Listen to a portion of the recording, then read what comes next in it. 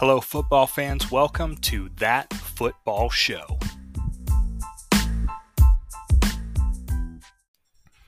All right. The Los Angeles Rams and the Cincinnati Bengals are playing for the Super Bowl championship this year. Recording this on February the 9th, 2022. That game is on Sunday the 13th. This is quite a day. I am a Bengals fan, so I honestly never thought I would be able to talk about the Cincinnati Bengals going to a Super Bowl, especially after the last few years that they've had. Just a couple years ago, they had the quarterback turmoil with Andy Dalton. They pushed him aside. They won 2 games. Number 1 overall pick, they drafted Joe Burrow. Typically, the number 1 overall pick goes to the worst team. That's exactly what happened that season. Bengals were sluggish start. They got a couple of decent games under their belt. Ended up losing Joe Burrow for the season with a blown out knee. I think they won 4 games that season and came out with a 4th overall pick and drafted Jamar Chase. Now, as a Bengals fan, I was not excited about that pick. I thought you take your number 1 overall and you blow his knee out because of bad offensive line play. Why wouldn't you spend the number 4 overall pick on an offensive lineman? But turns out I am not a good NFL general manager, and Jamar Chase is a beast. He's had an incredible rookie season, rookie of the year type numbers coming out of Jamar Chase. This guy is lighting up defenses, and he has lit up defenses from Kansas City, from Pittsburgh, from Baltimore. He's all over the place. Just doing his thing. Joe Burrow and he have a great connection, and they're doing well. And then on the other side of the ball, you got the Rams. The Rams they were in the Super Bowl a few years ago, but they haven't had a losing season since 2016. 2017, they made the playoffs. They lost in the wild card. 2018, they made it to the Super Bowl and lost. 2019, they didn't make the playoffs, but they were 9-7. 2020, they were 10-6. Won in the wild card, lost to the Packers in the divisional round. Aaron Donald has been Defensive Player of the Year 3 times in the last 4 or 5 years. 2017, 2018, and 2020. These guys they've built quite a program there since that 2016 effort. When they actually, that was the first year that they were back in town. So the Los Angeles Rams, this is their first Super Bowl since 2018. They last won the Super Bowl in 2000. The Kurt Warner Greatest Show on Turf. That is the only Super Bowl win in franchise history, and they were actually the St. Louis Rams at that time. There's only been one team actually from the town of Los Angeles or with Los Angeles in their name. That was the LA Raiders. They beat Washington in 1984. That was the only time that an LA team has won the Super Bowl. The Super Bowl was last hosted in Los Angeles in 1973. So it had been in some other towns in California, but had never been in LA since 1973. That was also a bad year for Washington. They lost to the Dolphins in that Super Bowl. Last Super Bowl played in California was in 2016, and that was where Denver and Peyton Manning beat Carolina, which was a shocker. Carolina was great that season. Unbelievable game by Denver, but that was the last time that there was a Super Bowl in California. The AFC, which is the Bengals side of this equation, AFC is 25-26 in the Super Bowl. So they're 1 game below 500. Obviously, you may have done the math already to determine that the NFC is 26-25. So 1 game above 500. The first few Super Bowls were AFL against NFL. So once they merged and became NFC, AFC, it's been 51 years, even though this is Super Bowl 56, I believe. Anyway, here are some horrible Super Bowl records that no one wants. No one wants to be a part of these records. All right, this has happened 2 times ever in a Super Bowl. The lowest score is 3 points. That's happened twice. One of those times, the Rams. Super Bowl 53, they lost to the New England Patriots 13-3. That game was in Atlanta. The lowest ever first half score is 0, and that's happened 13 times. One of those was Super Bowl 16, where the Cincinnati Bengals scored 0 points in the first half, and they lost to San Francisco 26-21 in Pontiac, Michigan. 3 times it's occurred that a team did not score a touchdown at all in the game. One of those times, the Los Angeles Rams. It was the same Super Bowl 53. That's only happened 3 times in the history of the game. Most consecutive drives ending in a punt. 8 times. 8 consecutive drives. 8 straight drives ending in a punt. That was also the Rams in that Super Bowl 53 against New England. The team to win a Super Bowl with the lowest number of rushing yards. Also the Rams. Super Bowl 34, that was the 2000 Super Bowl, the Kurt Warner, Marshall Faulk, Torrey Holt, Isaac Bruce Super Bowl, the greatest show on turf, one of the most exciting offenses to watch in the common era was that St. Louis Rams team, and they won that Super Bowl with only 29 rushing yards. 29 rushing yards. They also had the fewest rushing attempts ever in a Super Bowl in that game with 13. So 13 rushes for 29 yards team-wide, and they won that game. There's only been 3 games where there was not a rushing touchdown scored. It's only happened 3 times.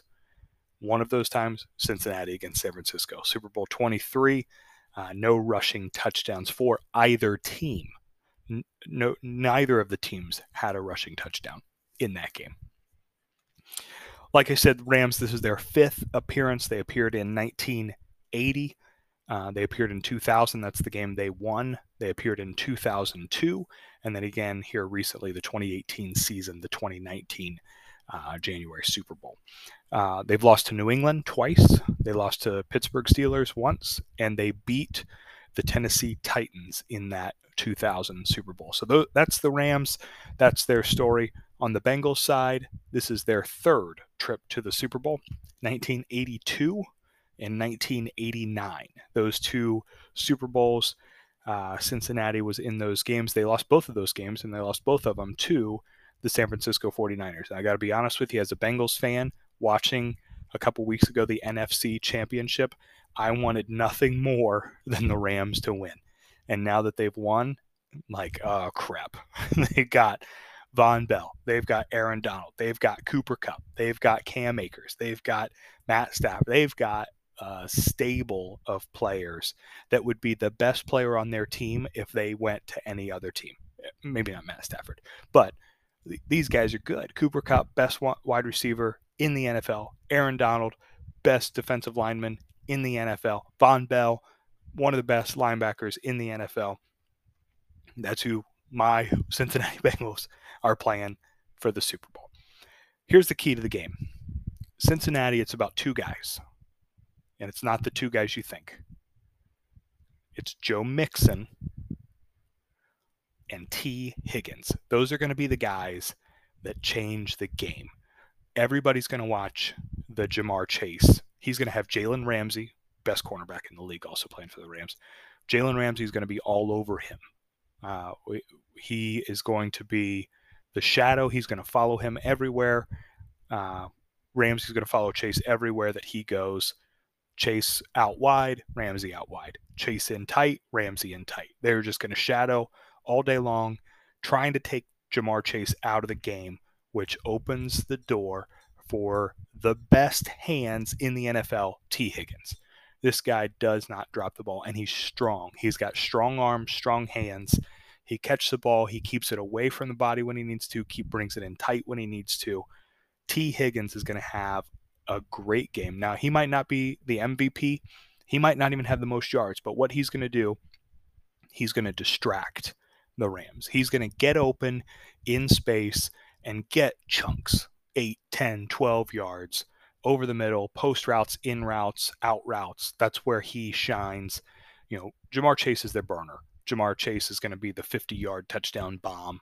The Cooper Kupp plays, that's going to be Jamar Chase for the Bengals. But T. Higgins is going to get open over the middle, get the ball, and keep the Bengals in this game. Also, you got to have Joe Mixon. You got to be running the ball. You've got to keep the Rams honest. You can't let them drop 8 guys into coverage because nobody's open. You only have 5 receivers eligible on any given time. If there are 8 defenders out there, nobody's open. So Joe Mixon has to get going. He has to pull linebackers up. He has to pull safeties up. Open up the play action, deep post route to Jamar Chase.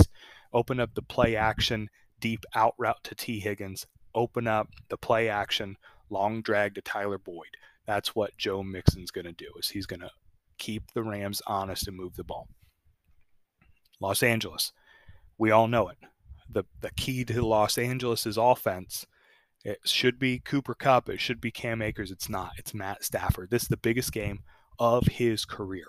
Obviously played for Detroit. No one expected Detroit to ever be in a Super Bowl, and they're right.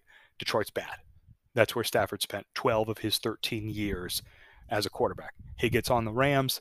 The Rams are good. They have good talent around him. This is the most pressure he's felt as an NFL quarterback. This is the biggest game he's ever experienced as an NFL quarterback. If Matt Stafford can stay cool under pressure and hit the right guys in stride and move the ball, Matt Stafford could be a key to that offense. Matt Stafford has to get the ball out. He can't get overwhelmed. There's not going to be a lot of pressure. The interior defensive line for the Bengals is hurt. If they can get Hawkinson and Hubbard in some pressure, it could confuse. It could create some anxiety for Matt Stafford. He could throw some bad passes. If they get turnovers off of Matt Stafford, the Bengals are going to be all over this game. But Matt Stafford is going to be a key to that offense. On the other side of the ball, which is very important for Los Angeles, is Aaron Donald. Aaron Donald is the defensive player of the world for the last few years. He is the 99 Madden rating superstar. This guy is a huge presence. And the Cincinnati Bengals offensive line is slightly, maybe one step better than your local high school team. They are bad. They have injuries to their good players, and their bad players are starting. That's the offensive line for the Cincinnati Bengals. It's been the story all year. Joe Burrow sacked 9 times against Tennessee. That's the first time a quarterback's been sacked 9 times in a playoff game and won. The guy gets hit, he gets sacked, he gets pushed around. That's not what you want across the line from you as a guy like Aaron Donald. This dude is going to be in the backfield, in Joe Burrow's face, stuffing the run, sacking the quarterback. Aaron Donald is a beast. Aaron Donald on defense, Matt Stafford on offense. Those are going to be the keys to the Rams.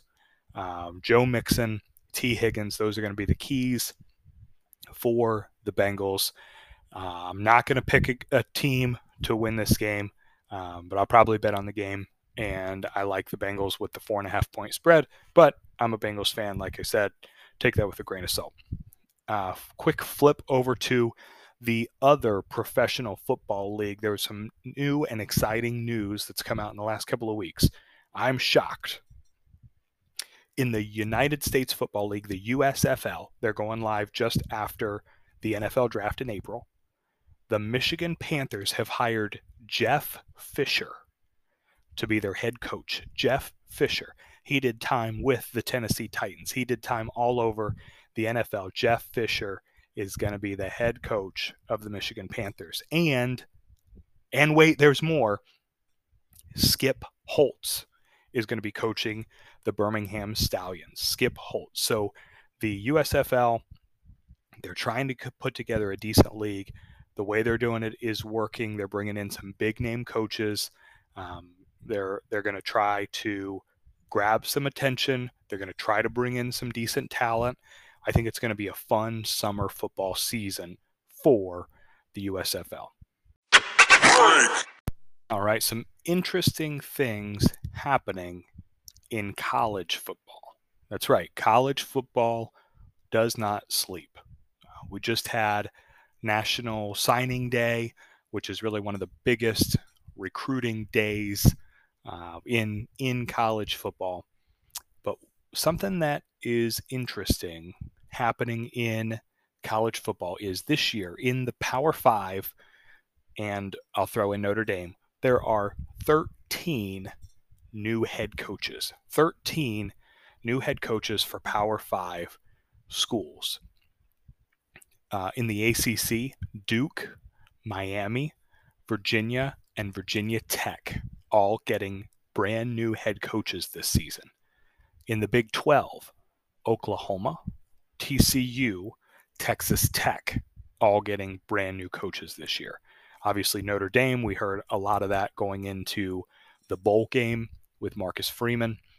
Pac-12, Oregon, USC, which we already have heard about with Lincoln Riley, and Washington, the Huskies, all three of those teams getting new head coaches. And in the SEC, Florida hired Billy Napier, and LSU hired Brian Kelly, which was the whole Notre Dame saga. Of these new coaches, 13 of them, only 6 of them have head coaching experience. Miami has Mario Cristobal. He has a 500 record, but he's coached 120 games. TCU hired Sonny Dykes. He's, again, coached 130 games. He's got a 53% winning percentage. Lincoln Riley, obviously, at USC has head coaching experience, 84%, 85% win rate. 55-10 is his career stat. Kalen DeBoer is coaching Washington Huskies. He's 12-6.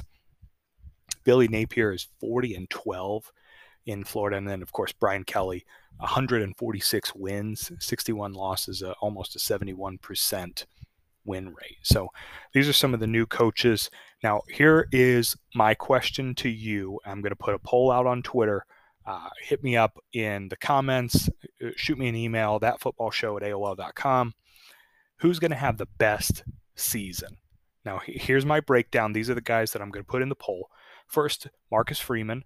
Obviously, with all of the things buzzing around Notre Dame, Marcus Freeman. Now, what I want to hear from you is why. What is the best season? Is it the highest ranked team at the end of the year? Is it the best turnaround over the course of the year? What constitutes a good season? So you got Marcus Freeman. He's at Notre Dame. Obviously, he replaced Kelly. Kelly quit, went to LSU. Notre Dame ended the season number 5 in the playoff rankings. They were 11-1, and they've got also Brandon Joseph, who is the number 13 transfer in the transfer portal. He was ranked number 13, strong safety out of Northwestern, replacing Hamilton, who's going into the NFL draft, who's probably going to be a top 5 draft pick out of Notre Dame at the strong safety position. So you got Brandon Joseph coming in. You got Marcus Freeman, who was the defensive coordinator, stepping up into that role. And as far as I've seen, they haven't hired defensive coordinator. They've got Tommy Reese, who was a quarterback there for a while, running the offense, who's been pretty exciting to see. So you got Marcus Freeman. The second guy, I think, with a question mark is Lincoln Riley. So Lincoln Riley obviously coached great at Oklahoma for a few years. He's replacing Clay Helton. Clay Helton was fired in week 2. They had Josh Henson stepped up and coached for a while, but really the Clay Helton was the coach. He was fired. They were unranked. They ended the season 4-8 last year. So Lincoln Riley's got a rebuild ahead of him, but he brought along Caleb Williams. He's saying he didn't bring him along, saying Caleb decided to enter the transfer pool in Oklahoma and decided with his family in his best interest to go to USC. And just coincidence that Lincoln Riley had the same path going from Oklahoma to USC. But Caleb Williams, the number 1 overall transfer in the transfer portal, decides to go to USC. I know, show me your surprised face, but Caleb Williams going to USC, transferred out of Oklahoma. Caleb Williams is probably a Heisman contender. I don't know if he could beat Bryce Young, but he's going to be a Heisman contender this year. Lincoln Riley. Then you have The next coach who took Lincoln Riley's place at Oklahoma is Brent Venables. Brent Venables was the defensive coordinator in Alabama. He's been there a while, and he's taking over as the head coach, his first head coaching job in Oklahoma. Marcus Freeman, also his first head coaching job. Brent Venables, he took over for Lincoln Riley. Obviously, Lincoln Riley quit, went to USC. Oklahoma ended the season number 16 in NCAA. 10-2 was their final record. They had a good team. They had a good season. They were surprised. I was surprised that Lincoln Riley bailed to go to USC, but Brent Venables got an interesting setup there in Oklahoma, taken over. He's had a few guys transfer in. One of them's Dylan Gabriel. He was the quarterback at UCF, coming over to Oklahoma, which is good because Oklahoma lost Caleb Williams, but they also lost Spencer Rattler. So they lost both of their one and their two quarterback. They brought in Dylan Gabriel, who, UCF has typically a pretty decent quarterback. So Dylan Gabriel coming over, excited to see what he can do. Next one is Oregon. Oregon hired Dan Lanning. Dan Lanning took over for Mario Cristobal, who left Oregon to go down to coach the Miami Hurricanes. Dan Lanning is another one that has no head coaching experience.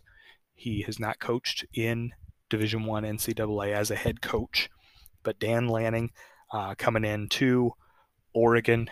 Oregon ended the season number 14 overall. They were 10-3. They lost 2 of those 3 games to Utah, the Utah Utes. So they've got an interesting dynamic going on. And I didn't know this until I started researching, prepping for this show. Bo Nix is transferring to Oregon. Bo Nix was the quarterback at Auburn for 4 years, I think, taking his COVID year, 5th year, to go out to Oregon and play for the Oregon Ducks. So I was shocked, Bo Nix going out there, but should be pretty interesting. Bo Nix, number 33 overall in the transfer portal at the quarterback position. He really runs that historical Oregon type offense, the spread, the run and shoot, the speed type stuff. That's really what Bo Nix is good for. Could be good for his NFL career too, getting out of the SEC, show off the legs a little bit out in the Pac-12. We could see some interesting things out of Bo Nix. Last but not least is Brian Kelly. Brian Kelly has had a phenomenal career. He coached in the NFL. He coached in college, coached in national championship games. But Brian Kelly is going into a situation that he's not familiar with. He's going into LSU. LSU was unranked last year. They went 6-7. They were the worst team in the SEC West, which is their division. They were the bottom of the barrel there. 6-7 is a bad record for LSU, especially just a couple years away, removed from national championship. We talked about Joe Burrow earlier. Joe Burrow won the Heisman in the national championship in 2019. And now all of a sudden they have Ed Ogeron, who resigns. They have off-field troubles and moving their coach around, and the lowest ranking in the SEC West. Tough position for Brian Kelly to go into and turn that team around. One of the things that they got is Mekhi Wingo. Mekhi Wingo is the number 12 player in the transfer portal, defensive lineman coming over from Missouri. He's a beast. He's going to be a new anchor on that defensive line for LSU. A couple things that went the other way for these coaches. Jackson Dart, number 3 in the transfer portal, transferred out of USC. With Caleb Williams coming in, it makes sense. He transferred out of USC, going over to Ole Miss. So that's a player on Lincoln Riley that's not going to be on Lincoln Riley's team. Another one, cornerback Eli Ricks. He was the number 4 player in the transfer portal, transferred out of LSU. Probably one of the best, if not the best, defensive backs in the 22 fall season is Eli Ricks. He's going to Alabama. He left LSU, going to Alabama. You have Kingsley, I'm going to butcher this last name, Sumatai. Shumataia. He's an offensive tackle, the number 5 player in the transfer portal, leaving Oregon, going to BYU. Mario Williams. Now this is another little fun one. Mario Williams, the number 8 overall in the transfer portal, leaving Oklahoma, going to USC. So a little tough for Brent Venables, but maybe a little win for Lincoln Riley, getting Mario Williams and Caleb Williams. Last but not least, Max Johnson, quarterback at LSU, out, going to Texas A&M. He's a number 24 overall player in the transfer portal. Now, here are my thoughts on these guys. I think there's nowhere to go but down for Marcus Freeman. I don't think that Notre Dame is going to show back up in the top 4 and compete for national championship. I think they could end up in that 5, 6, 7 range, which means, in my opinion, that's a little bit of a step backwards, but an incredible first season for Marcus Freeman as the coach. I think he's going to do great things there. Here's a couple little interesting tidbits that I pulled in for you. 2020 recruiting class. So that would have been going into the 2020 season. Those kids are juniors now. Notre Dame had the number 17 class that year. This year they have the number 7 class. So their freshmen coming in are number 7 in the country, but their juniors are number 17 in the country. So he's got a decent talent pool, and I think Marcus Freeman could do some interesting things with that talent. Next up, USC, Lincoln Riley.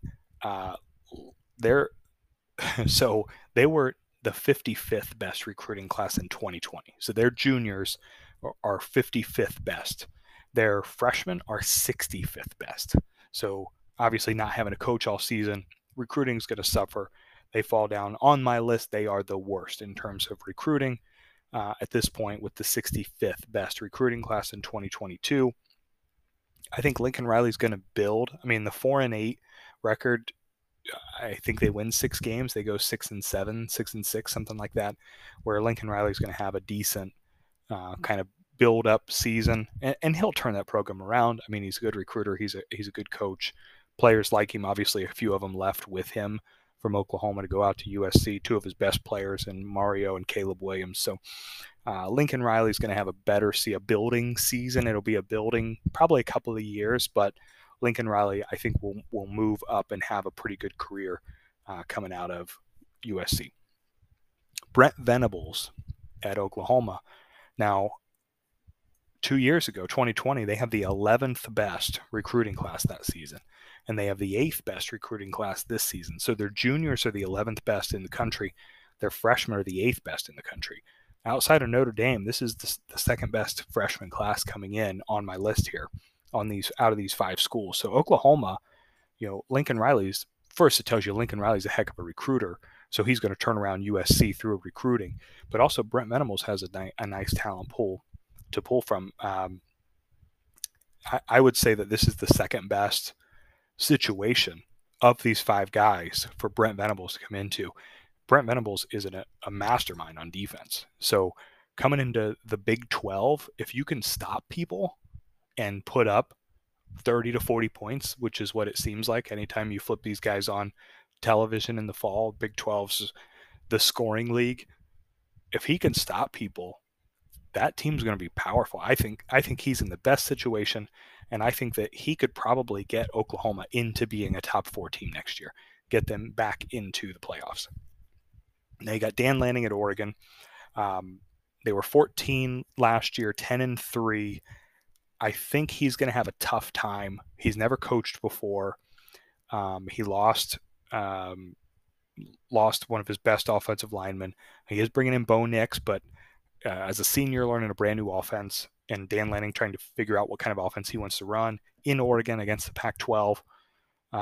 They have the 12th best junior class. In 2020, their recruiting class was ranked 12th. But in 2022, this year, their freshmen are 25th. So they're on my list. They're the second worst recruiting class behind or better than USC. 25th best recruiting class in 2022. I think he's probably not a great situation. Definitely not as good as what Brett Venables is in Oklahoma. Didn't walk into as good a situation as Marcus Freeman. Probably a better situation than Lincoln Riley. I think Oregon probably stays as a top 25 team this season under Dan Lanning, but I don't see them as a Rose Bowl team. I don't see them as a Pac-12 champion. I think they'll struggle to beat teams like Utah again this season. So I think it'll be a good year for them, but they'll probably take a couple steps back. Last but not least, Brian Kelly. Brian Kelly at LSU. LSU is bad. They had a bad season, but here's where it all comes together. 2020, LSU had the 4th best recruiting class. So the kids that are juniors now are the 4th best in the country. And in 2022 class, they were ranked 12th. So Ed Ogeron, even though they knew he was going to resign all season, he still pulled out the 12th best recruiting class. And it probably took a couple steps forward when Brian Kelly went down there. So Brian Kelly left before the bowl game, 2 months before National Signing Day, goes down to LSU, and starts building that recruiting pool and brings them up to be the 12th best recruiting class in the country. I think Brian Kelly has obviously he's got the longest runway. So going from a bad team in a great conference, 6-7 overall, if he wins 10 games and ends the season ranked 15th, that's going to be a huge turnaround.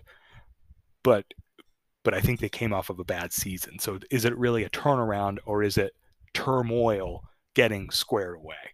So I don't know. I'd like to know your thoughts. Hit me up in the comments. Hit me up on email. Let me know what you think. Out of these 5 coaches, Freeman, Riley, Venables, Lanning, Kelly, who's going to have the best season this year? Who's going to make the playoffs? Who's going to fall apart? What's happening in your world? What did I miss in my analysis? I'd love to hear from you.